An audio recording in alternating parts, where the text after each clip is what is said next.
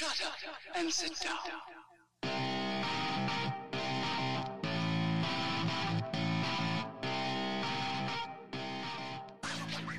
Yes, might have gotten away with it, too. If it wasn't for these blasted kids and their dog. Riding my bike. You blasted kids! Why didn't you mind your own business? Riding my bike. Blasted meddling kids. Everything's nice. And it would have been mine if it hadn't been for those meddling kids. On a red one, two. You are listening to the Dialed Podcast with Matt Lee Grand, Evan Price, Lance Hapler, and Jake Von Turing. Obstacles don't have to stop you. If you run into a wall, don't turn around and give up. Figure out how to climb it, go through it, or work around it. We could ride together all day long. And I would have made millions if it hadn't been for you meddling kids. We could put our bikes down, but that And I'd have done it too, if you kids hadn't come along. everything's nice when I'm riding my bike. Riding my bike. Riding my bike. Everything's fine when I'm riding my bike. What can compare with the thrill of a brand new bike? For bicycling is a healthy, active sport, enjoyed by almost everyone. Not only does it provide vigorous outdoor exercise, it's a nice, fast way of getting from one place to another. Hi, and welcome back to the Dial Podcast. I'm Jake Von During, and I'm here by myself. For the most part. Evan will be back in here with us a little bit later on. But today we're going to do things a little bit differently. Matt and Lance are kind of away on vacation right now, and we do have a little topic that we wanted to talk about. It's about an article that's a little bit old. It's been around for a couple of years, but I think it's kind of relevant to things that are going on in the world today, and the Olympics and road racing and just racing in general. And with all of you athletes out there, it might be a good question to ask yourself. So on that note, let's start by giving Matt a call. What's up? What's up, Mr. Matt? It's Jake from What the if I Dial answer the phone Podcast. like, what's up, ladies and gentlemen? How you doing, bud? Not bad. How are Good, you? good. Where are you at? I am just north of Sacramento, California, in a town called Woodland. Oh, nice. How's the weather down there? It's hot. Yeah, I can It's supposed to be imagine. like 105 or something today. Yuck. So, Yeah. yep. Well, we're spread out all over the country, so we're doing something different this week. And I am going to be asking you a question, and I'm just kind of curious to know what your response is. There's an article that came out, and it's kind of in line with some stuff that he's been saying for a while, but you know who Phil Guyman is, right? Yeah. Absolutely. Cool. He's got an article that just came out in Bicycling Magazine, and the title is "Being Fast is Pointless, I Would Know." And I'm curious, Matt, do you agree with that? I haven't read the article, but I guess I could have shared that with you, but no. yeah. But this is a good question because there's different angles, right? yeah. Is being fast pointless? Well, no. There's lots of great things about being fast, like just being able to ride with a group of people and being able to move around that group more comfortably when you're faster. Yeah. There's just huge benefits. I even remember basically when I became faster or became one of the faster riders in one of the group rides that, I used to do, which was like this beaches ride. I remember just hanging on for dear life in a pace line. And then the next year after a winter of solid training, being able to, whenever I wanted to, go to the front and be able to push the pace. Mm-hmm. And it's just so much safer to be able to do that and to have control. Whereas when you're hanging on for dear life and you're just hanging on a wheel, yeah, you're getting faster, you're getting good experience. At the same time, it's dangerous. Mm-hmm. So I think there's value to being faster. Gotcha. I think that if Phil were to ride with, our group, like a flogging ride or something like that, he would say, oh yeah, I am faster than this group of people, and it's safer because you're faster. Yeah, you can keep the riffraff away. Yeah, so that's one value of being faster, and there are more, I'm sure. But I think his point probably was along the lines of so you get to the, certain location 3 minutes faster. It doesn't matter, and whether you're pedestrian, cruiser, wearing your high tops and cruising around, or you're wearing, skin tight suits with an aero helmet, come on, there's just there's not that huge benefit to it. Yeah, you just kind of have to So I ask definitely yourself. think there's different angles. Yeah, you're going to be fast, but at what cost? And he did make a point there, just to kind of go back to your original point, was you only need to be fast enough to safely enjoy the rides that you do. And Yep. that's a really good point, just to be able to, not cause commotion, not be able to, or be able to keep up and not do dumb things. It's a good, valid point. So. But a lot of the other things that he delves into is things like, your diet. You're probably doing things at a detriment to being able to fully enjoy your life. We're only on this planet for one go around. And if you're just solely like committed to like a perfect diet, there's probably some stuff there that, you would do differently, and you're just not fully enjoying life. I mean, I don't know if that's like at a cost to your health, but there's stuff in the diet part of things that he's getting into that makes it a little bit different. Like, he missed out on a lot of like, fun experiences that he could have had that he didn't necessarily get to do because he was, striving to get to a world-class level. His health. That's tricky because there's two sides of the coin there where it's like, hey, had he not dieted, he might not be on some team that goes to the Grand Tour, and this experience of going on this Grand Tour might be really enjoyable. Maybe it wasn't, but I mean, I'm sure he got to see parts of the world that all these other people don't get to see, whereas, he maybe missed a glass of wine, but like it's all in all, it's not the biggest deal. He was at a certain level where he was a climber at the pro level, and they do really starve themselves a good bit. And so 100%. That's tough, right? And, like you and I both enjoy like a glass of wine, especially if you're like camping or on a date with your wife or all these things. And it would be pretty sad state to be like, oh, I have to have a salad at this restaurant and definitely not going to have a glass of wine or whatever it is. Yeah. But I also think that you and I are probably past our point of, wanting to be that crazy competitive. So. Yeah, well, there's still a little bit of that. I want to be the local hero, I guess, to a certain degree. But when it's all said and done, it's more about just having fun at this point of the game. Exactly.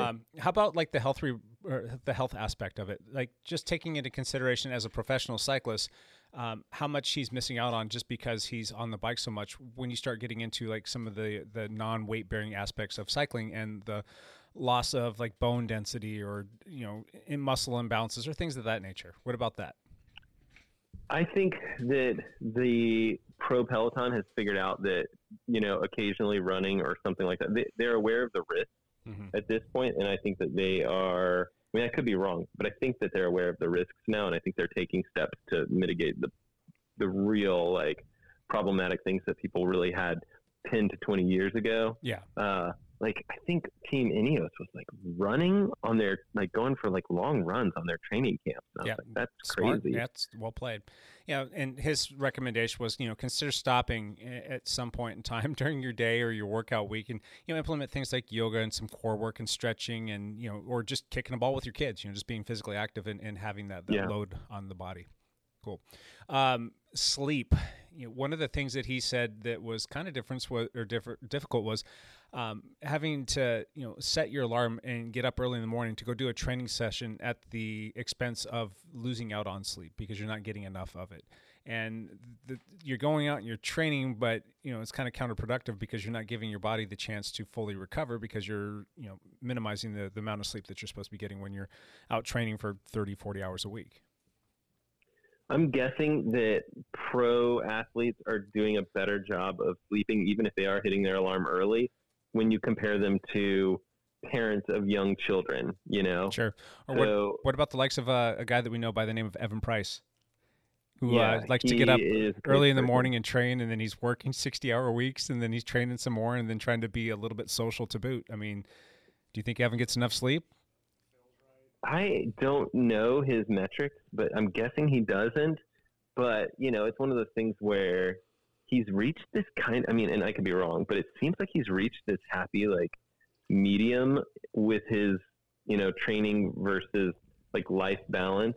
Yep. And I feel like he's got it figured out. And, like, my recommendation for him would be, like, if this is working, stick with it as long as possible because – you're going to have a 1-year-old baby at some point and, this schedule's not going to work, right? Where it's like, but if it's working now, like, but for him, man, let it roll. What if we said, okay, Evan, all of a sudden you don't have to work 50, 60 hours a week, maybe more like 15 to 20 hours, so that you can maybe get the optimal amount of training that you need, but the optimal amount of rest and recovery where he can actually get his legs up and relax. He's not doing that. Yeah.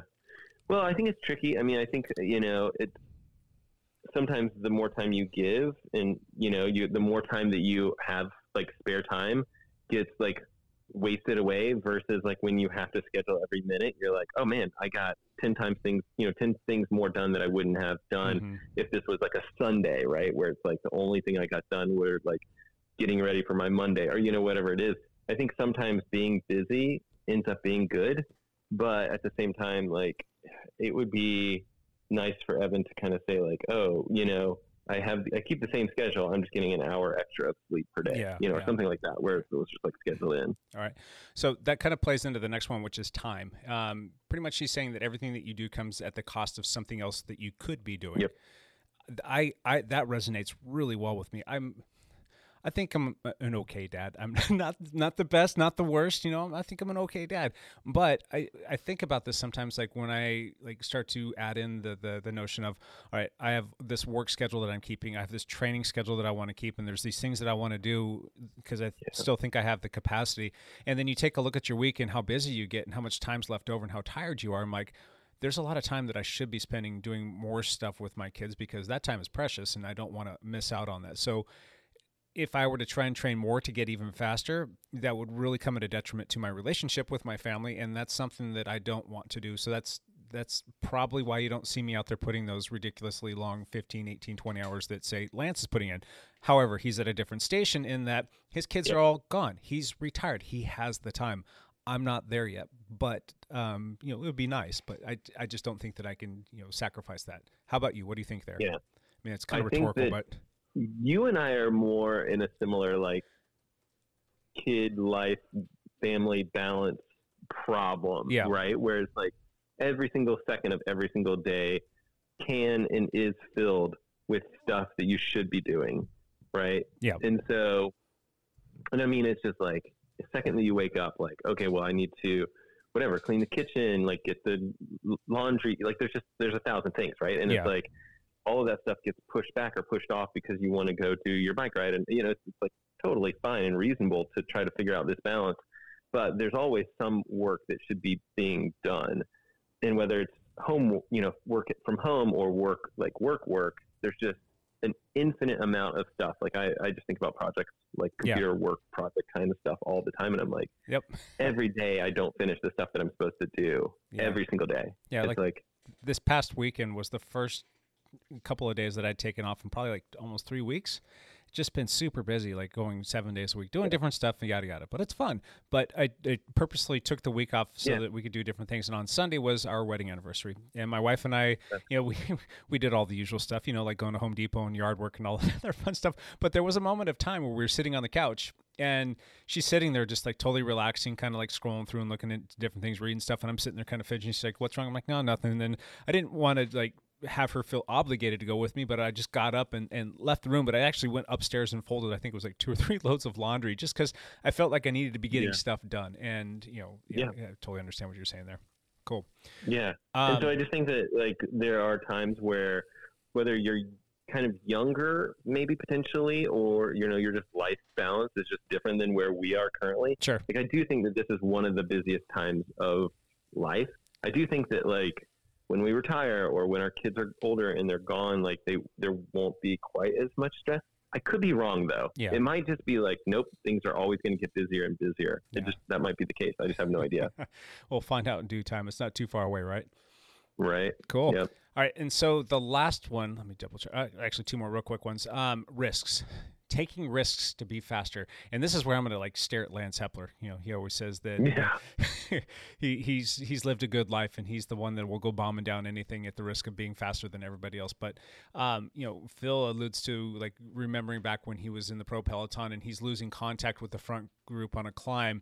And then he basically threw everything out the window and just absolutely bombed down the hill 100% to go catch up to that group. Yep.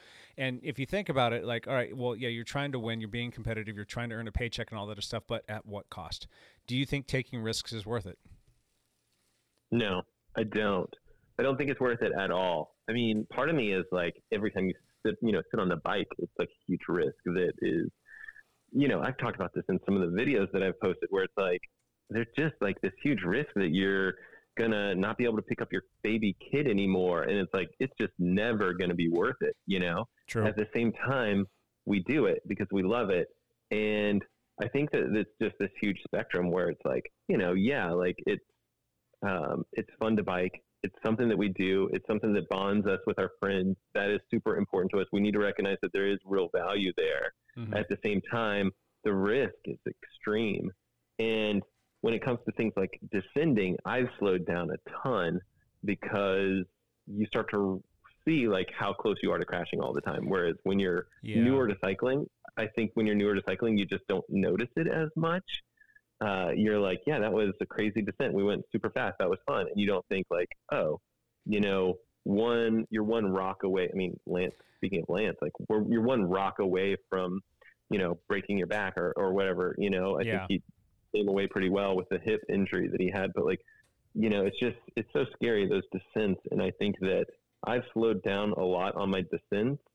That being said, it's so easy in a race scenario to just get lost and be like, and even in Ironman races where I'm racing Whistler or whatever, I'm pretty much going to go hard and go down because race mentality is different. And I find myself being like, hey, this is a race. This is a competition. Yeah. If it's training, it's training. If it's training, who cares? You can get off and walk your bike down the hill. But at the same time, it's like training is one thing. Racing, if you're racing competitively, I don't know. I just think you kind of have to go for it a little bit.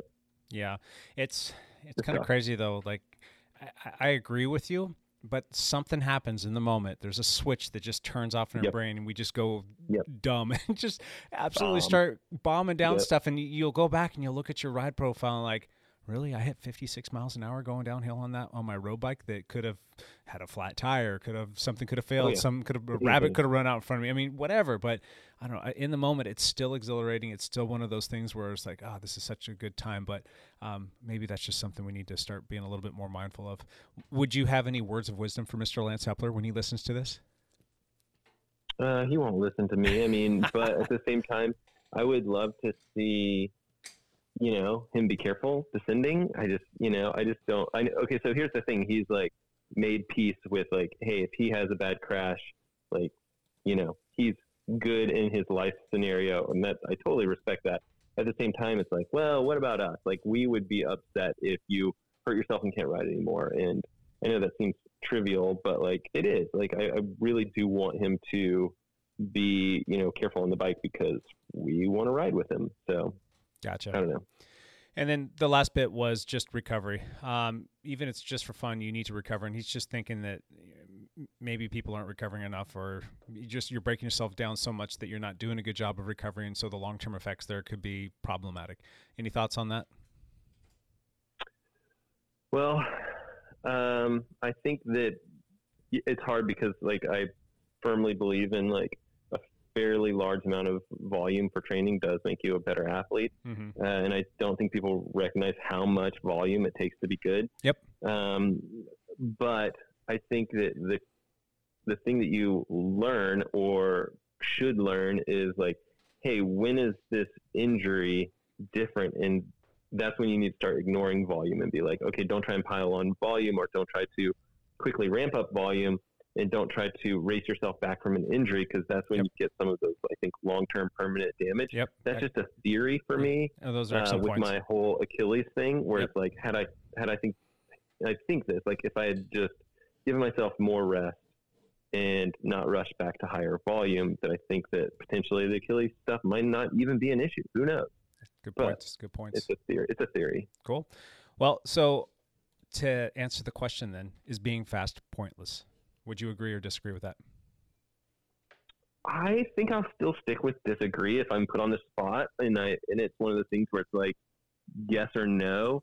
I think that Phil's like argument is different, right? Where he is like, here's a whole bunch of points where, that are all valid. Here's a whole bunch of points that are all very valid on why it's not important to be fast. That being said, like, you could just make another article that's the exact opposite. In fact, Phil should do this, where it's like, here's why being fast is, excellent. And we talked about a lot of this where it's just like, you are training at that certain level. You are getting to experience traveling and all these things you wouldn't get to experience otherwise. And you are in some ways safer when you're on these group rides when you are stronger. Like there's just all these little tick, tick, tick things that, would counter argue what he's suggesting there. And that's okay. I just think that for him, I think it's like, these are two fun articles that you could write and they would be contradictory and that would be perfectly fine. But he made his points and I think they're all extremely valid points. Do I sense a YouTube video coming up from Mr. Matt LeGrand that might touch on this? You do talk about a lot of stuff that helps make you faster, helps quantify how fast you actually are. Yeah, I don't have any plans to make anything like that. That would be fun for sure. I would want to, I don't know. I would want to have some sort of more detailed argument on like if you are whatever 5% faster, then you have the option to do this and this and this. Sure. Versus if you're, I think you just need some more quantifiable like information there. So maybe could be a nice little counterpoint. Fun to do. Yep, cool. Yeah. Speaking of videos, anything coming down the pipeline from your channel? Yes, I am currently working on a video that's, I don't know exactly what the title is going to be, but it's going to be something like the Garmin Edge 530 versus the Wahoo Element Bolt version 2. I've got it pretty much finished. I'm just kind of dropping in some, kind of B-roll footage, and I would love it if that was live tomorrow. Could be the day after. Vacation stuff is tricky. Feel you. Cool. All right, my friend, we look forward to you coming back into town. When will we see you? You going to be here next week? I'm coming back into town this weekend, so hopefully I'll be around, Saturday afternoon and Sunday. But yeah, so hopefully we'll be around. Sounds good. We can do. Yeah, maybe we'll hit you up for a ride or something. Cool. We'll That'd be amazing. Travel safe, bud. We'll talk to you soon, and thanks for your time, Matt. All right, later. All right, see you, bye. All right, so as I've said, all the guys are out of town, with the exception of myself and Evan. But Evan's, he's a massive workhorse. He's out there working with the people, making the world a healthier place and fixing broken parts and pieces. I was able to snag him for 10 or 15 minutes to sit down here and talk. Evan, it's been a minute since you've been on the podcast. I thought we were going to pretend like I was actually out of town or something like that. Looks like somebody wanted to call that us. Was a call. There you go. Yeah. That was Matt. We'll pretend like that was Matt. It might actually have been Lance. So I think that was Lance. Actually, that was you. I'll call you back in the Lance, you're third in line today. I'm sorry. Lance is waiting in line for something right now, isn't he? Like actually waiting in line? He's at Disney World, and we're going to talk to him. He's literally at Disney World. Right exactly. Now. While he's waiting in line for some ride. It's a small world, Lance. Yep. Cool. So today we're going to talk about this little article that came out in Bicycling Magazine. It was a while back. It wasn't recent. It was back on December 12th of 2019. It's been around for a minute, but it got recycled recently. It did. It kind of hit the news again, and it just touched on some points that I thought were kind of relevant, and I wanted to ask you guys what your thoughts were. And the question he is saying, or not saying, the statement that he's saying is, being fast is pointless, I would know. And my question to you is, do you agree with that? I have a hunch as to why this is recycling right now. I think, and this is when we're recording this is actually the day after I think Simone Biles pulled out of the Olympic team event in gymnastics. Correct. It was yesterday. And I think Simone's the highest profile of this, but I think if you look at the last couple of years, you can find a few examples of elite athletes really struggling mentally, however you want to put it, mentally, physically, however. Mm-hmm. And I think there's a reason this got recycled recently. And I know it came up before the Simone Biles thing, but this is a very relevant topic right now. Yeah. And I don't agree with Phil, but I bet if we sat down and talked about it, I'd probably agree with most of the same points. I think Phil Guyman's interesting. Phil Guyman is very good at getting people to click on things. Yep. That's why his YouTube channel is successful. That's why he's a likable guy. I like the guy. I'm sure we would disagree on a lot of things, but I like the guy. Yeah. But I do think he likes to push buttons. And I know what he's trying to say here. Do I agree that being fast is pointless? No, I don't agree with that. Yeah. Well, as a blanket statement, no. In the same respect, too, he got to go do all these things. He got to go be fast. Yes. He got to go race on the pro continental. He and wouldn't the World think they're Tours. pointless if you really talk to him. In the moment, and he got to experience those things, and he's still out crushing KOMs and doing the whole thing, and he has to be fast, but there are certain things that we'll touch on here in just a minute that he touches on that I think make a whole heck of a lot of sense. He makes a lot of good points in this article. Another good point of somebody that might have made the right steps, and we may have not questioned him, but like, why are you doing this right now? You're in the prime of it. You're one of the best in the world. Is Tom Dumoulin. He took time away to kind of focus on... In the cycling world, that's probably why this recycled, yeah. And he's coming back around. He's starting to race again, and he's kind of found his center. So, I think there's a generational argument here that I hear, and this is just with going back to Simone Biles, because I always try my very best to see both sides of every discussion with this. But I think the problem generationally that I'm just going to say I'm part of the younger generation, so I'll say, let's say the older generation needs to realize here, and this is more past Gen X, this is a little bit older. Yes, those were very, very tough generations. They didn't have the hyper-concentrated focus that these sports have now. Back in the day, Eddie Merckx could go and win a sprint stage, a climbing stage, race, train a little bit, race, train a little bit. The guy's training was racing, basically. Yeah. Nowadays, these races have become these hyper-focused events. Guys come in and peak. They taper for them. They're pressure cookers. So when you're talking about somebody like Tom Dumoulin, who's at that level for so long, that is incredibly mentally fatiguing. Beyond the physical fatigue, which is obvious. Yeah. The mental fatigue from this is really, really significant. Is that something you think you can speak to right now?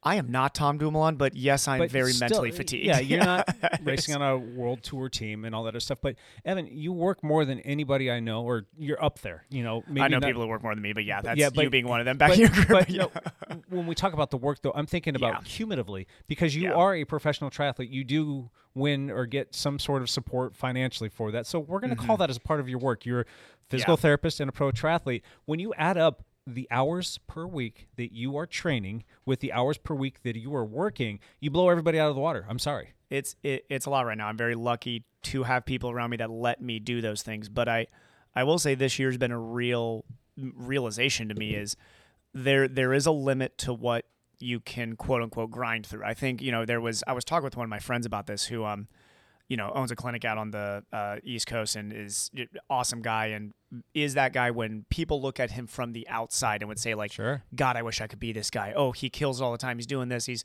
running CEU courses over the weekend. He's running his clinic. He's doing all this. He had some, and I know he's okay with me sharing this because we've talked with friends, is he had some serious burnout issues. Oh, yeah. This last year. Very, scary mental burnout issues. And I think it's good when you look at these top-level guys, too. And I'm not saying me and this guy are top-level by any means, but there is a point where the expectation becomes internal and it's actually not what people expect around you. And that's when it gets a little scary. And I realized that for myself was I was expecting myself to do all these things and do them well. Mm-hmm. And it's okay sometimes to sit down and say, I need to, get out of shape for a little bit, or I need to be lazy for a second, or I need to not do this, just so that you don't crest over that burnout. And I don't know what that cresting over the burnout looks, but I've seen people get there, and it's not a good place to be. I've seen very healthy people have heart attacks and strokes. Yeah. And that's scary, and it is. So I think it's for people like Guyman, probably in this hyper-focused professional cycling world, Tom Dumoulin, Simone Biles. I'm sure we could find multiple other examples. I think Kevin Durant was there a couple of years ago. Mm-hmm. If everybody remembers when Kevin Durant was kind of having that breakdown too. I think there's, at that very top level, we live in a hyper-focused society. Yeah, sometimes I think being the best is pointless because it gets to the point when it's your health or being the best, that's when you got to make that decision. Gotcha. Okay, so let's jump into the article. Let's touch on some of the points that he kind of alludes to, and I just kind of want to get some of your feedback. With respect to this, being fast thing, being pointless, if you will. Diet first. The diet. Can you talk about the diet? Is that like for you? we always talk about the Swedish fish and potato chips my diet and gets pizza. made fun. Yeah. But is that something that would be different for you, or do you think that's I have a very consistent diet. Even Cassie would agree with me that I have a pretty consistent diet. And so for me, I've never been somebody who really stresses about the diet. When I was younger, maybe I did. When I was getting into triathlon and I felt like I was a bigger guy in the sport. Over the last few years, I'm not a bigger guy in the sport anymore. I've shredded myself down to what I would say is not actually that healthy of a weight. I could probably put on 10, 15 pounds of muscle and be a much healthier person. Sure. But with the diet, I've always been very consistent as to what I eat. Is it super healthy all the time? No, because I don't want to take in the extra stress of that. Let me ask you a question then. If you were to be able to be fully sponsored, fully supported, 100% everything, didn't have to work a full-time job, and you're going to go out and you're going to really try and push your body to the next level, how does your diet change? It changes a lot. I would be cooking quite a bit more. Cassie for sure would be like, you're cooking for yourself, bud. There's no way I'm doing this for you. But I would definitely have a bigger focus on eating more well-rounded. Sure. I get pretty hyper-focused on taking in enough carbs, basically. I would be eating more purposefully, definitely. Gotcha. Yeah. Less reactionary, more purposefully. Yeah. Do you think that comes at a detriment to you enjoying life? Absolutely. I love food more than anything. Half the time I do like excessively long training days is like, yes, I need to build my aerobic base, but if I'm adding an extra ride there, I'm sitting there thinking also like, man, I love pizza. I'm excited for having 2-3 more slices of pizza here. And even though I'm definitely not a drinker by any means, me and Cassie enjoy having like a glass of wine like 2-3 times a week. I'll have a cider once a week on the weekends, which is great. My tolerance is about 1 drink. But when they're talking about diet, I know, Phil, I know has talked about this in the past and other guys is they'll take alcohol out for the whole season. Even though that's only 2-3 drinks a week for me, that's like where I get my evening enjoyment after a 14-hour day. If you told me like, hey, bud, the wine glass is gone now, I'd be like, this maybe is not worth it. The simple pleasures kind of just go out the window, right? Yeah, they do. Cool. So the next one would be health. And this is really specific to road cyclists, but we've talked about this before, just the fact that cycling is a non-weight-bearing sport. Yeah, luckily for triathlon, I've got this one figured out. Yeah. What is your thought on that, though, in terms of like your health being jeopardized because you're so hyper-focused on being fast that you're not doing all the little things that you need to do to avert from having things like osteoporosis? Yep. So I'm very biased towards running in this aspect in the sense that cycling is not a natural sport. Don't get me wrong, cycling is my favorite sport, but human beings were not made to ride bicycles. Mm-hmm. We were made to run. So I do think if you are running and building your running and getting faster, you're building as a healthy person. Now, yes, there are many stories of eating disorders and running and all of that. But the bottom line is those people usually break down at some point. When you look at the long-term good runners, I'll use Bernard Lagat as an example. Great athlete, lean guy, but has always stayed very healthy and always stayed, fast over the years. Sure. When you're doing it right, running develops strength and should. Mm-hmm. Doesn't develop this incredible leanness or anything like that or osteoporosis. When it's done correctly and you're training right and you're not overtraining and you're fueling yourself right, running can be very healthy. Cycling and even I'll say swimming, on the other hand, if those are the only sports you do, they do develop the body differently. And whatever your definition of health is, because whenever we get into these discussions, I always say it depends on what your definition of health is. Yeah, you're going to need to do something else like strength training, running in the off season, anything. Because osteoporosis is, you don't want to be breaking your thoracic spine like Vincenzo Nibali did a couple years ago. Gotcha.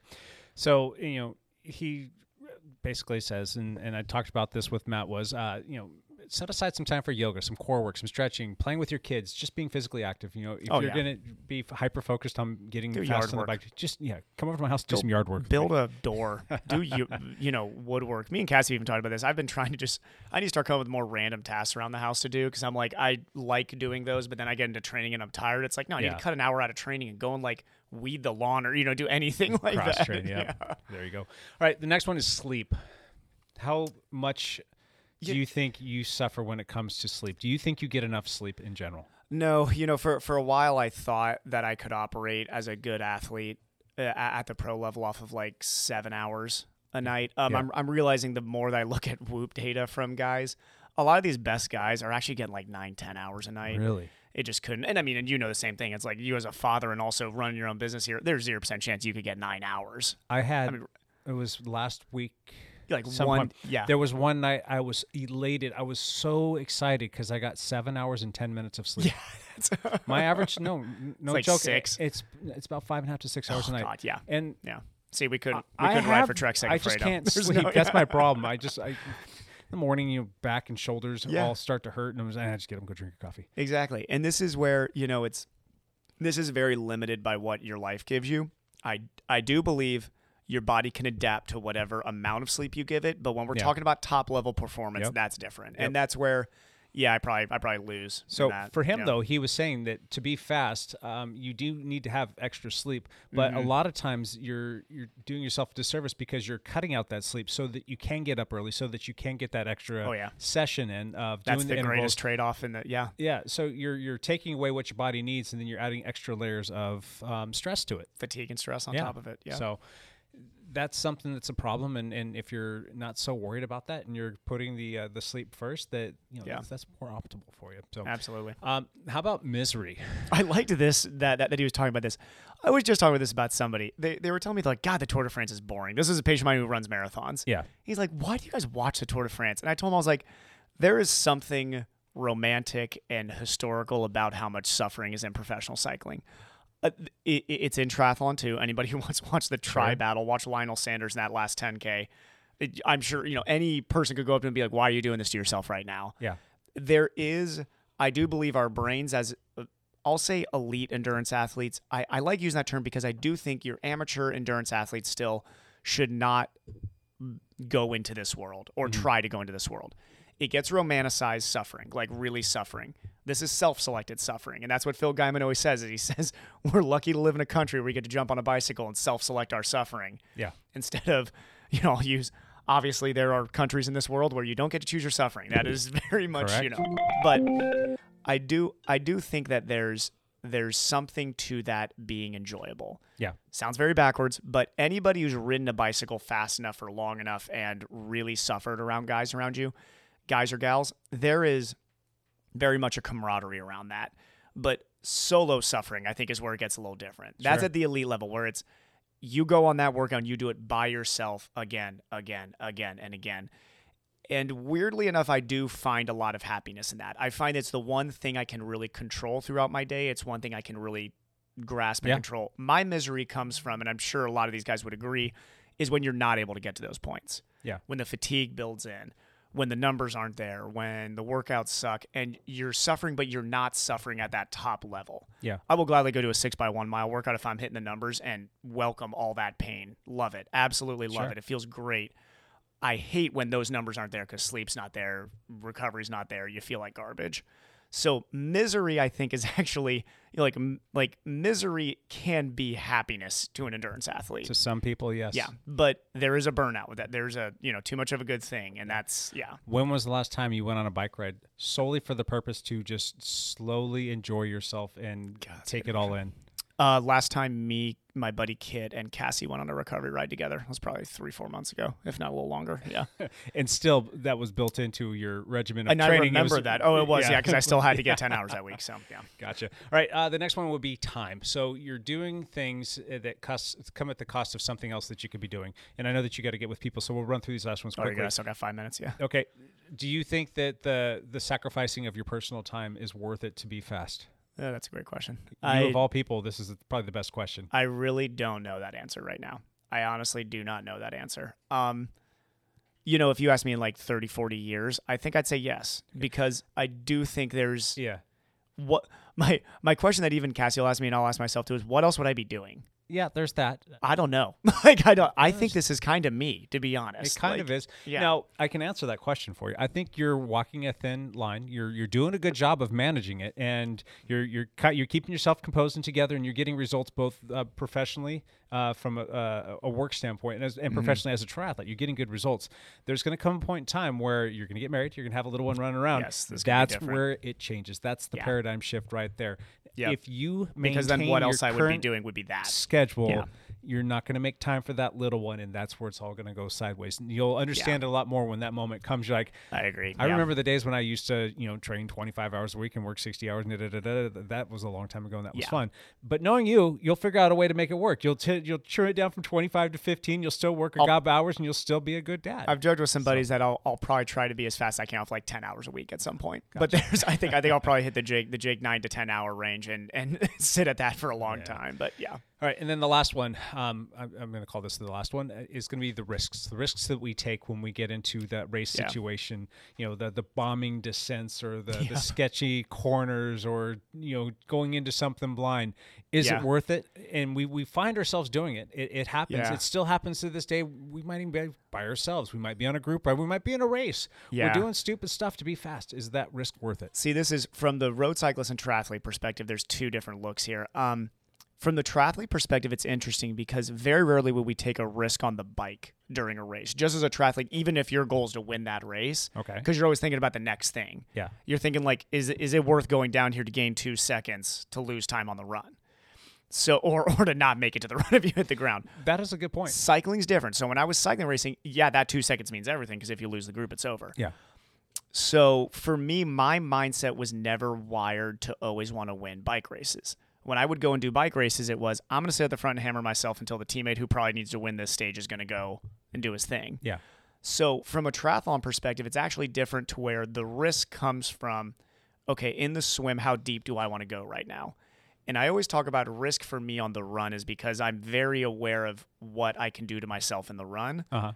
Of the 3 sports, I do think it's the one sport I can kind of shut my brain off and go to that place where I could probably hurt myself. Gotcha.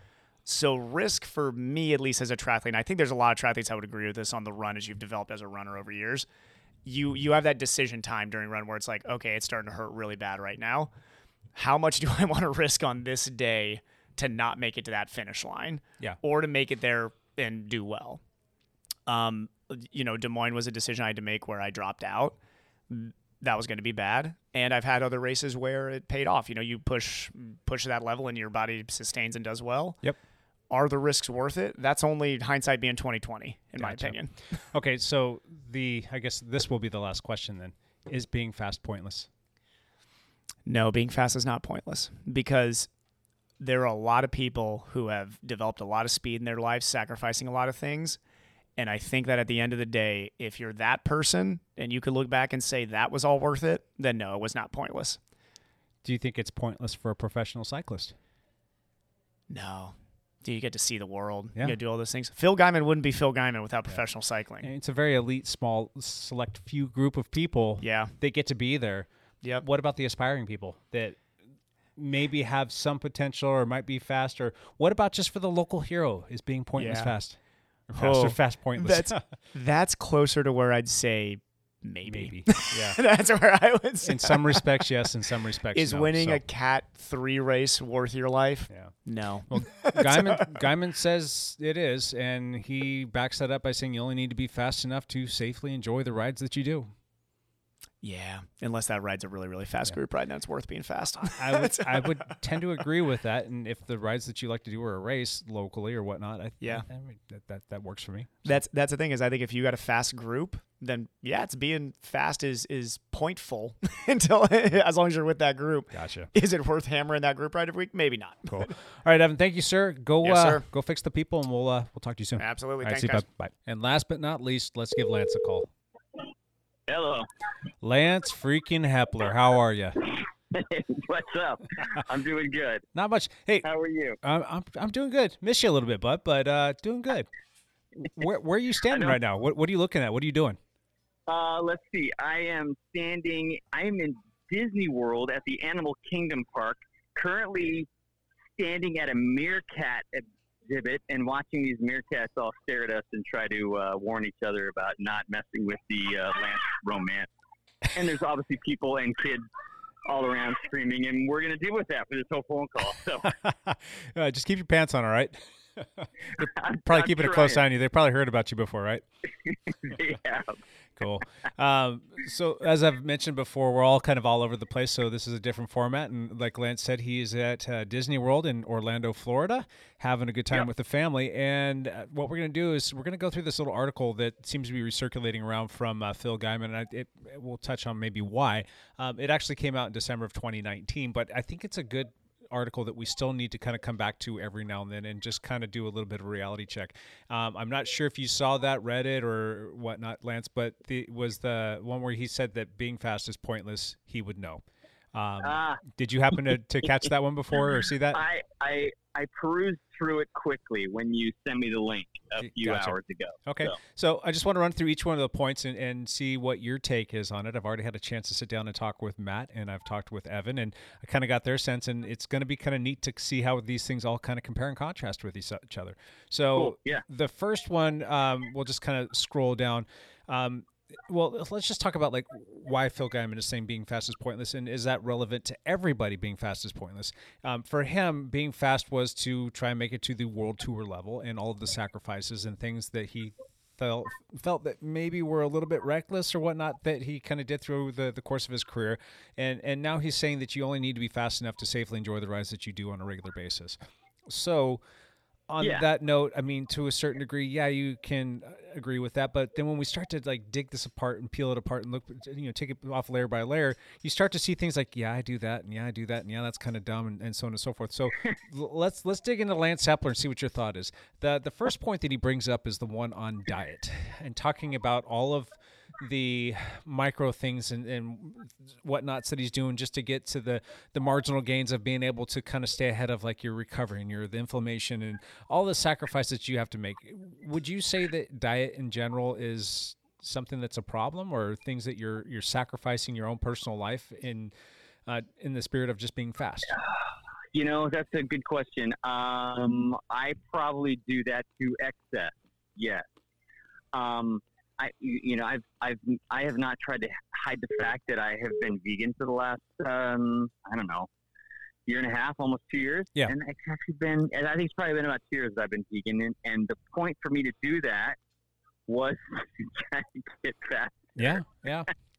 That was the whole reason I wanted to do it. It was to help me lose weight, was to cut down inflammation. I also have a lot of heart disease in my family, and I'm trying to avoid the heart problems that my father and grandfather have had, and so I figured a vegan diet would help with that, and sure. I certainly did that to try to get faster. But if I'm on vacation or I'm not going to completely deny myself just because I've got a race in 6 weeks. If I got a race in 2 days, I might deny myself something, but a race in 6 weeks, I might eat that, frozen lemonade or something like that. I don't know. Yeah. That was a terrible example. So on the whole, I think what you're doing is good. I think it's a healthy thing, but I think that it comes to a point where maybe you're starting to dance on the line or flirting with maybe some eating disorders in the spirit of getting that watts per kilogram as high as you possibly can by cutting weight. There's that, and then there's the whole notion of, like you said, like passing on certain things and not being able to enjoy life because you just are solely focused on being fast. So you're losing a little bit of quality of life potentially. Right. But, in the same vein, it's good because maybe you're not overindulging on things like, eating cookies for days and drinking tons of alcohol and so on and so forth, and being mindful of your overall health and fitness and wellness and fun stuff.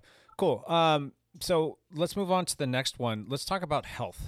Do you think that you ever jeopardize or compromise your health in the name or the spirit of going faster on the bike?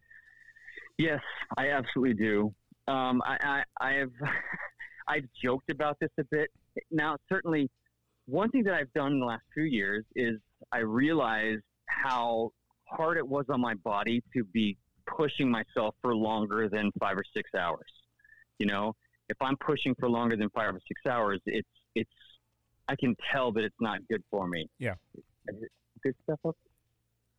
Oh, the gorilla just went. Oh. Sorry, the gorillas just were put away and I missed it. Thanks, Jake. Sorry. I'll send you a video. Find one on YouTube. You can watch that. So I've realized that about myself, and it's one of the things why when I have raced longer races, if they have a shorter race option for me, I've been doing it, even though I joke that it's the kiddie race, or I'm doing the kiddie race, or I'm not doing the full meal deal. I'm doing the shorter ones, but that's I'm okay with that at that stage in my life. One of the things that I do jeopardize myself at is descending I know Phil talked about that directly in his article, but I love to descend fast. I have crashed very badly descending fast. Yep. It still hasn't slowed me down from doing it. Yep. I don't know if I'm stupid or have a death wish or that I just really enjoy it. I don't know.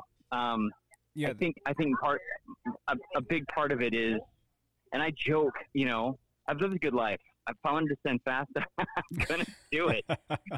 Or I'm going to do it because I feel like I have a clean conscience. I don't have anything I have to make up for. Yeah.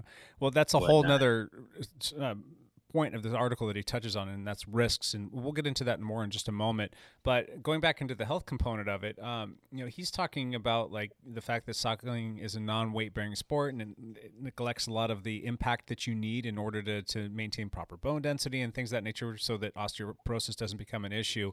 Do you think that there's anything else in the world of health that you're compromising? You know, maybe like muscle imbalances or poor posture because all you do is hunch over a bike for hours upon hours. I mean, do you think that there's something there?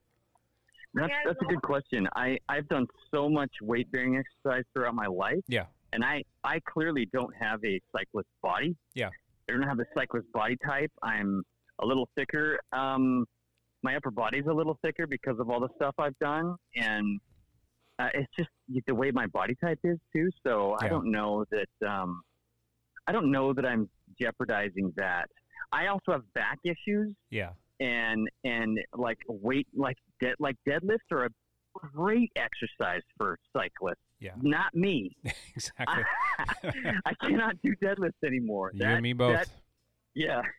So, you know, I have to kind of watch that stuff too. How about those weeks though, where you're getting in 25 hours of riding and then you're just dog tired and you're going home and you're sitting in your spa, you're sitting in your on your couch or your sauna or whatnot, and then you're going to bed and you're resting and you're just not getting the proper load on your body. Do you think that could be an issue if that was something that you were to subscribe to and do long term? Yeah, I think it probably could be if I'm not doing some kind of weight bearing, you know, long term. Gotcha. Then yeah. All right. Yeah. Point taken. I personally don't think I do too much yard work and throwing stuff around whenever I can, minus my shoulder. But yeah, I definitely get a lot of resistance stuff, and so it's not an issue for me. Let's get into the next one. That one being sleep. It's definitely critical for your performance in terms of recovery and your immune system, and keeping a positive mood about you, if you will. But let's talk about all right, well, you've got to train, and instead of sleeping in and getting that magical 8 hours of sleep, which I haven't seen in God knows how long, you're getting up early and you're going out and you're training and doing interval sessions, and you're getting maybe 5.5 and 6 hours of sleep instead because you're more keen on making sure that you're getting those reps in. Do you find that to be an issue for you? Well, I don't, mostly because I don't have a job. Yeah, I think we all kind of alluded to that a little bit to some degree. Yeah.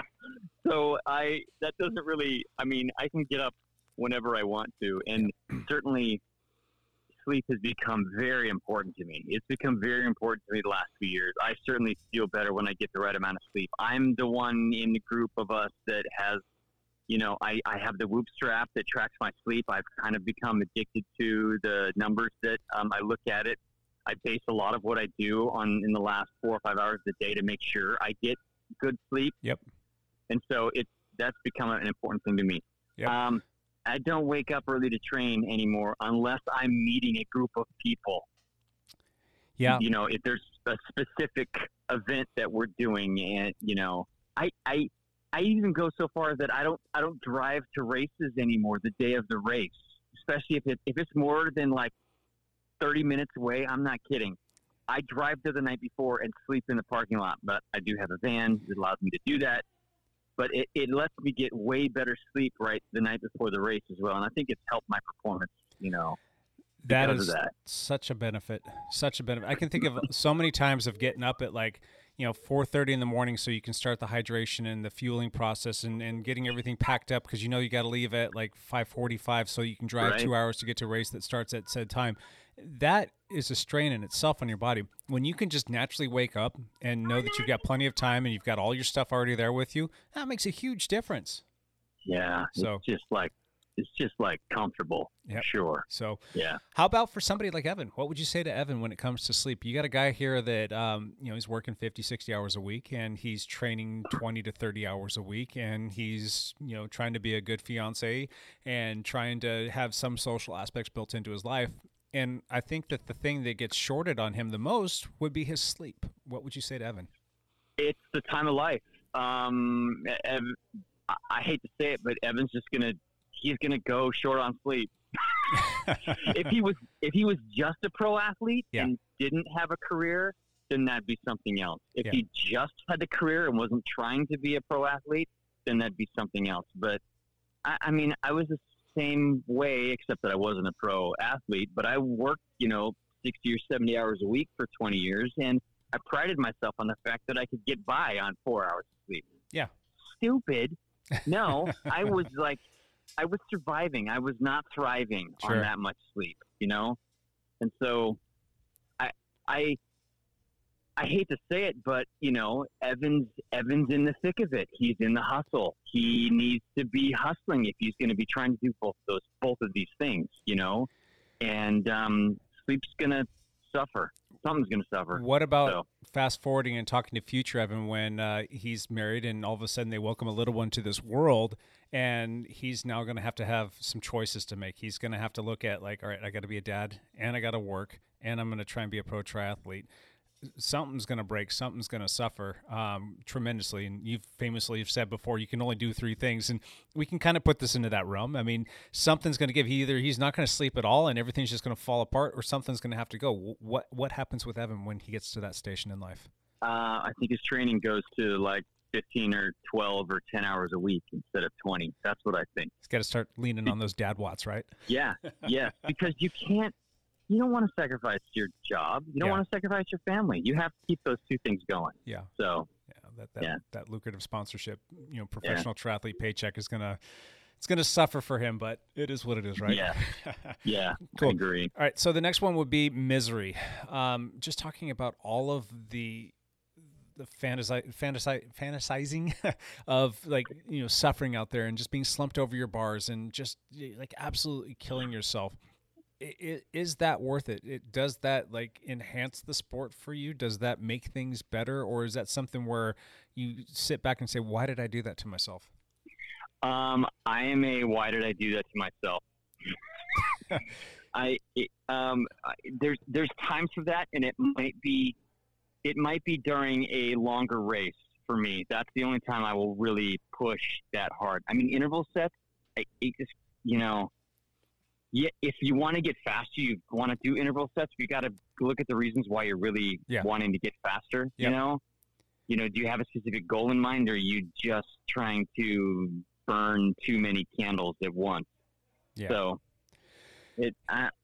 there's a time and a place, I think, but there's a time and a place when you're trying to do it to earn a paycheck and you're trying to get in those last couple intervals, Phil says that, let me give you permission to skip your last interval and just go home if you want to. I believe he said, if you're a pro athlete, you finish that last interval set. If you're a dentist, forget that last interval set. I believe that's what he said. Yeah. So, and that kind of comes back to the whole thing is this. I mean, I'm sure he was written, or when he had this article come out, it was written to speak to maybe the pro triathlete, but there are a lot of people that strive to be like pro triathletes, that emulate their work ethic, and that for all intents and purposes might be putting in that kind of energy, that work, and that effort. Yeah. And is that pointless? That's the question. So to certain respects, maybe. Yeah. That's the thing. I mean, I've talked about this before, and I found in my own life I could only really do three things really well. Mm-hmm. I could either be a good father, a good businessman, or a good athlete. I couldn't be a good father, good businessman, good athlete, good church-going boy. I could only juggle three things at once to do really well. And in the same note, I mean, the years where I was really focusing on triathlon. This was 2002 to 2005 or 2006. Those years, I was really focused on Ironman, trying to make it to the World Championships. And my whole business life suffered. My business suffered. My career suffered, and I didn't care so much. I was so focused on just my family and the training. Yeah. And it kind of hurt things a bit. Then once I turned back away from trying to train like that and focused more on my business, my business took off. I did fantastic. I made a ton of money. It's but I gained 60 pounds. Like you do. So there was a trade-off there, and I haven't, I wasn't able to really take the weight off properly until I was actually able to turn the other direction and stop working entirely. So yeah, well, that feeds itself right into the next thing of time, and he basically says that everything you do comes at a cost to something else you could be doing. I wholeheartedly agree with that one. I could be faster. I could be leaner. I could be more fit. I could train harder. I could do a lot of things, but that would come at a massive penalty to like my family and to this work thing that I'm trying to do, and maybe some other stuff like being social or being a team director. Right. It's not really worth it. Maybe cycle through it at different times of the year. Maybe try and be on point different times of the year, but year round, I just can't do it. I don't have the time to delegate. I was saying earlier to Matt, I'm like, I think I'm an okay dad. I don't think I'm a fantastic father of the year kind of thing, but I also don't think I'm the worst. But if I try to dedicate more time to being, faster on the bike, everything else would suffer. It would suffer. Yeah. Yeah. So I think that I'm trying to still, after doing this for a decade and a half, if not longer, I'm still trying to find what that magical number is. And at the end of the day, it just kind of ebbs and flows. There's going to be certain times of the year where, I can get in 12, 13, 14, 15 hours of training. And then there's certain times of the year where it's like, I'm struggling just to get in 8. And for some people that might sound like a lot, but I just think that, you got to know what's important to you. Your kids are only around for so long, and your relationships with your friends are more important than getting that extra hour or two on the bike. So I'm going to make those sacrifices, and that's just kind of where I'm at. So in that respect, I wholeheartedly agree with him. Yeah, I'm with you there. Gotcha. Yep. All right, the last one, and this one is your name's come up on this one a couple times. The risks, the risk component of the stuff that we're doing on bicycles. Phil talks about having memories of losing contact with the front group on a climb, and then having to catch back on by weaving through team cars and rainy descents and bombing into corners and just going balls out just so that he can catch back on. We talked about you taking some risks that were not necessarily unnecessary, but you're the guy that, clear conscience and free mind or whatever, and you're just going to go bomb it because you want to do that. What's your thought on that? Well, that's the thing. I take way more risks than I should, and I know it. But I'm in a different spot where I don't have to make money because of my body at the moment. Yeah. So if I injured myself, whatever it is, taking those risks is stupid, especially for a masters athlete. I know that. I realize that, but I can't turn it off. You know? That's what I was saying too. That it's like a switch in your brain that it gets turned on or turns off or whatever, and you just still go out there and do it. And you'll think about it in retrospect. You'll go back and you'll look at your ride profile and like, really, I hit 50 some odd miles an hour going down that descent, and I went into that corner that fast, and I took this KOM on a descent. I'm like, why did I do that? But why did I do that? In the moment, it all makes perfect sense. You know exactly what you're doing and why you're doing it. It's fun, and it's those rare times where there's a rock in the road. Right. But you turn around and it makes it a whole different thing for sure. I don't know. I guess I just don't have. Yeah, I take way too many risks. I'm fully aware of that. Is it worth it? Probably not. For what reason? No.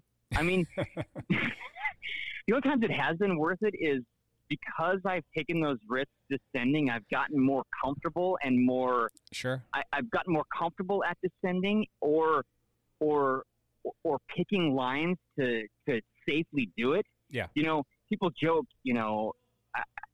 that boy, Lance, you sure do crash a lot. I've heard that before, because I have crashed a lot, but most of my crashes are slow speed, easy. they're not. I haven't really been injured badly, except for one time descending Palomar Mountain 2 years ago. So I haven't really been injured badly, but because I've done all that descending, it made my skill at descending much better. Sure. So, yeah. Granted, we get into a gravel race, and I'm so much more comfortable descending quickly, even on a gravel bike, that I won a race because of it. Sure. Twice, the Cascade Gravel Grinder, there were 2 stages that I won, not based on my descending skill, but it helped me pull away from my competitors, because of my descending skill. That just reinforces the fact for me that that's part of my skill set, and so I'm okay with taking risks on a descent. Sure. I still don't think it's smart. Yeah, and in the same breath, too, I mean, during the course of a year, we're going to have 300-plus rides that we're going to log. That's a lot of rides, and if you are having people that are maybe not your cyclists per se, maybe it's just people that know you, or maybe they're very casual and they maybe get on a bike a handful of times a year, and they see that you've crashed like 3 or 4 times this year. When you do the math and you look at the style of riding you do and the sheer number of hours and miles and sessions you're putting in, we've always said it's not a matter of if, but when you're going to have a go down. When you start to look at it statistically speaking, it's not that bad. I mean, if you're crashing once a week, I'd have to pull you aside and say, Lance, come on, let's get you some training wheels, bud. But that's not the case. I mean, you've proven that you've got some skills on the bike, and when I've watched you do it, and from time to time, you're gonna have a little stupid little like fall over in the bush or something like that, and have a good laugh about it. But the big serious ones, I've only known you to have really just the one Palomar incident that really like did a number on you. Has anything else in the almost 6 years that I've known you has there been any other crashes other than that? No, everything else has been skin. That's it. Yeah. And so in the grand scheme of things, you really don't crash that much, and you take a lot of risks. So again, it's calculated. You've come out the backside pretty good, and we always joke that you've got that lucky rabbit's foot that you keep in your jersey pocket. But you got something there. It is what it is. But what would your advice be to somebody that is newer to the sport, or somebody that's kind of in this paradigm of like, I want to get faster and I want to keep up with the group, and I'm going to go and take the chances to try and do my thing? What are you going to say to them? If you're not in a life point where there's many other people relying on you, I don't know that I would take those risks. Yeah. I mean, I would not recommend what I'm doing to a lot of other people, because just life, your point in your life is going to be different than where mine is. Gotcha. So, yeah, and it's always a calculated risk, and you got to know the cards that you're dealt, and you got to know your skills. You got to know what your abilities are, and stay within those abilities. Don't push it so much that you are constantly putting yourself in harm's way. There are people that do crash a lot, and it's because they're trying to do things that maybe that's not necessarily something that they're ready to do yet. Maybe they need to back it off, or figure out some sort of way to fine tune those skills. I will say, because I've crashed a lot, I'm much better at handling my bike. I mean, I did 20 mountain bike races over the last 4 months, and I only crashed in one of them, mountain bike races, which is pretty rare. I just got way better at handling the bike too, just because of all that. So very cool. So anyway, final question for you, and we'll let you get back to your meerkats. All right. Is being fast pointless? For a Masters athlete, yep. You think so? Phil did say you only need to be fast enough to safely enjoy the rides that you do. Would you agree with that? Correct. I do agree with that. So, and then taking it beyond that is probably pointless, because you're a Masters athlete and there's no sense in being that fast. Or you're going to give up so much more for that extra 5% that it's not going to matter so much. Yeah. You know? If you can retire early and your kids are all gone and you're not running around to soccer, and you've got the ability to drive to events and sleep in your adventure van, and you can train accordingly, then maybe being a little bit faster, maybe you can move the bar up a little bit higher in terms of what we're saying is reasonable. But on the whole, that's your point, is that? Yeah, that's where I'm at. Gotcha. Yep. Cool. Well, I appreciate it. You're how much longer are you going to be down there in the old Disney World? You're on day 3 right now? Today's we're on day 3 at Disney World. Today's our last day. Then we're headed to Southern Florida to visit some family for a few days. And then my wife are going to slowly make our way back across the country. Take a couple weeks. Nice. Hey, quick question for you. When was the last time you logged on to YouTube to check the Dialed Cycling channel? Have you checked that recently? No. No? You want to take a stab at where we're at right now? You mean how many subscribers? Yeah. What are we at? Like, are we at 900 now? Keep going. What? 1,000? Have we broken 1,000? We are sitting at currently, as we talk right now, at 999. We need one more subscriber to break 1,000. Somebody please subscribe to our Dialed Cycling channel on the YouTubes. Yeah, it's pretty cool. Yeah, it's been creeping up lately, and I've been working on another video that will get posted up here pretty soon. But yeah, it's kind of fun to see that it's hitting that 1K mark is kind of cool. So not too bad for a couple knuckleheads that started doing this late last year. I know. Yeah, I love it. It's all fun time. So cool. All right. Well, I'll let you get back to your family time. Say hi to everybody. We will catch you when you get back, and hopefully maybe touch base with you next week, find out where you're at in the world. All right, Jake. Thanks, all right, buddy. Lance, take care, bud. Talk to you soon. Bye. Bye. All right. On that note, we are done. That is it. We will be back next week for another fun podcast, hopefully a normal podcast. We appreciate you listening. Until then, bye for now.